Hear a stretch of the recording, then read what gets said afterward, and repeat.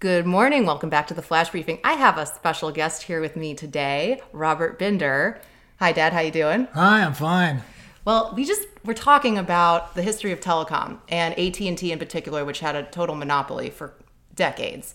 And the thing that you told me that I thought was so interesting was people didn't used to own their own phones. That's right. What was the deal with that?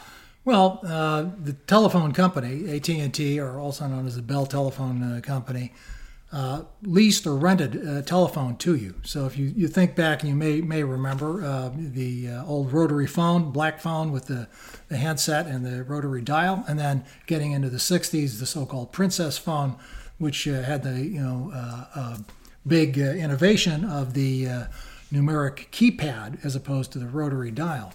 But if you turn one of those old phones over, if you happen to ever see one, you look on the back, it will say somewhere on it, property of the Bell Telephone Company or property of AT&T. And it was very similar to what the cable companies do now. With they own the wires for television content and the internet out to your house, as well as often will only lease you the endpoint or the router or other device that brings it into your home. Wow, that's really interesting. Tune back in tomorrow for more history about telecom and monopolies.